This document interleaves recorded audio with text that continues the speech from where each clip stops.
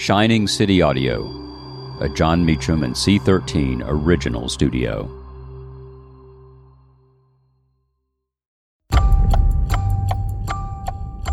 On May 5th, 1961, Navy Commander Alan Shepard Jr. becomes the first American to travel in space. I'm Jon Meacham, and this is Reflections of History.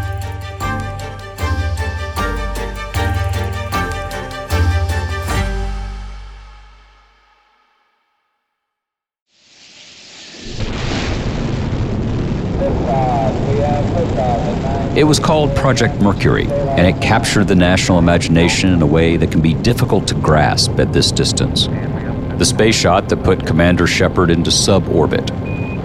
The flight lasted just 15 minutes, reaching an altitude of 115 miles, had begun in a way nearly 4 years before. On October 4th, 1957, the Soviet Union had launched a beach ball-sized satellite into orbit. In Moscow, Pravda, the state organ, had announced the news with these words: "The successful launching of the first man-made Earth satellite makes a most important contribution to the treasure house of world science and culture. The scientific experiment accomplished at such a great height is of tremendous importance for learning the properties of cosmic space and for studying the Earth as a planet of our solar system." And then all hell broke loose. American leaders worried that the Soviet achievement signaled a new and perilous era in which Moscow would exceed the United States in weapons development and scientific endeavor. And they were as concerned, if not more so, with the means by which Sputnik had reached orbit, the world's first intercontinental ballistic missile. In the Senate, Lyndon Johnson of Texas ranked the Sputnik news with the great inflection points in world history. He said that Rome had controlled the world with roads and the British with ships. Would Russia now rule the globe by conquering the heavens? The writer David Halberstam referred to Sputnik as a kind of technological Pearl Harbor.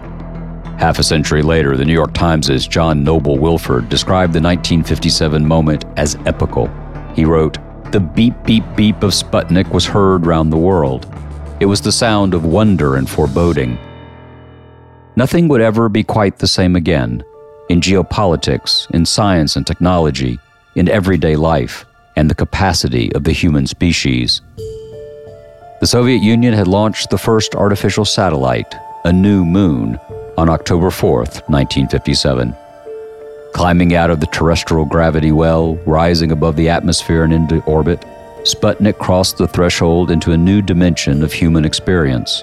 People could now see their kind as spacefarers. The United States redoubled its efforts. Project Mercury was one result.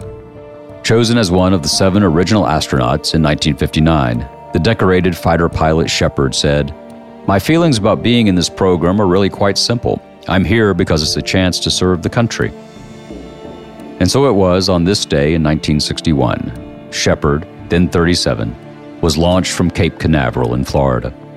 It was a brief flight, but it was something after Sputnik, and after the Soviets' April 1961 spaceflight of Yuri Gagarin, who became the first man in space. Shepard blasted off at 1:34 p.m. Eastern Time on this date. "What a beautiful view," he said, however brief the flight. A decade later, after the United States had won the race to the moon, Shepard would walk on the lunar surface, a human embodiment of the free world's difficult but triumphant journey to the stars.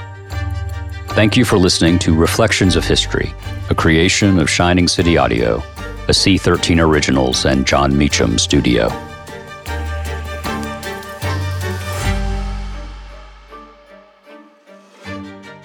Reflections of History is executive produced by me, Jon Meacham, and Chris Corcoran, Chief Content Officer and founding partner of Cadence 13.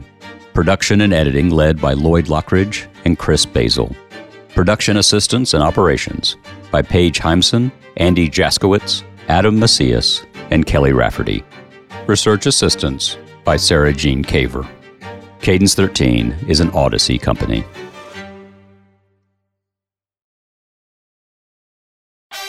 I'm Lauren Sherman, the writer behind Puck's Fashion and Beauty Memo line sheet. and I'd like to welcome you to my new show, Fashion People.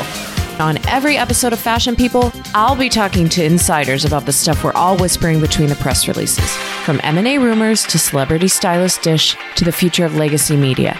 Be sure to follow and listen to Fashion People, a presentation of Odyssey in partnership with Puck, available on the free Odyssey app or wherever you get your podcasts.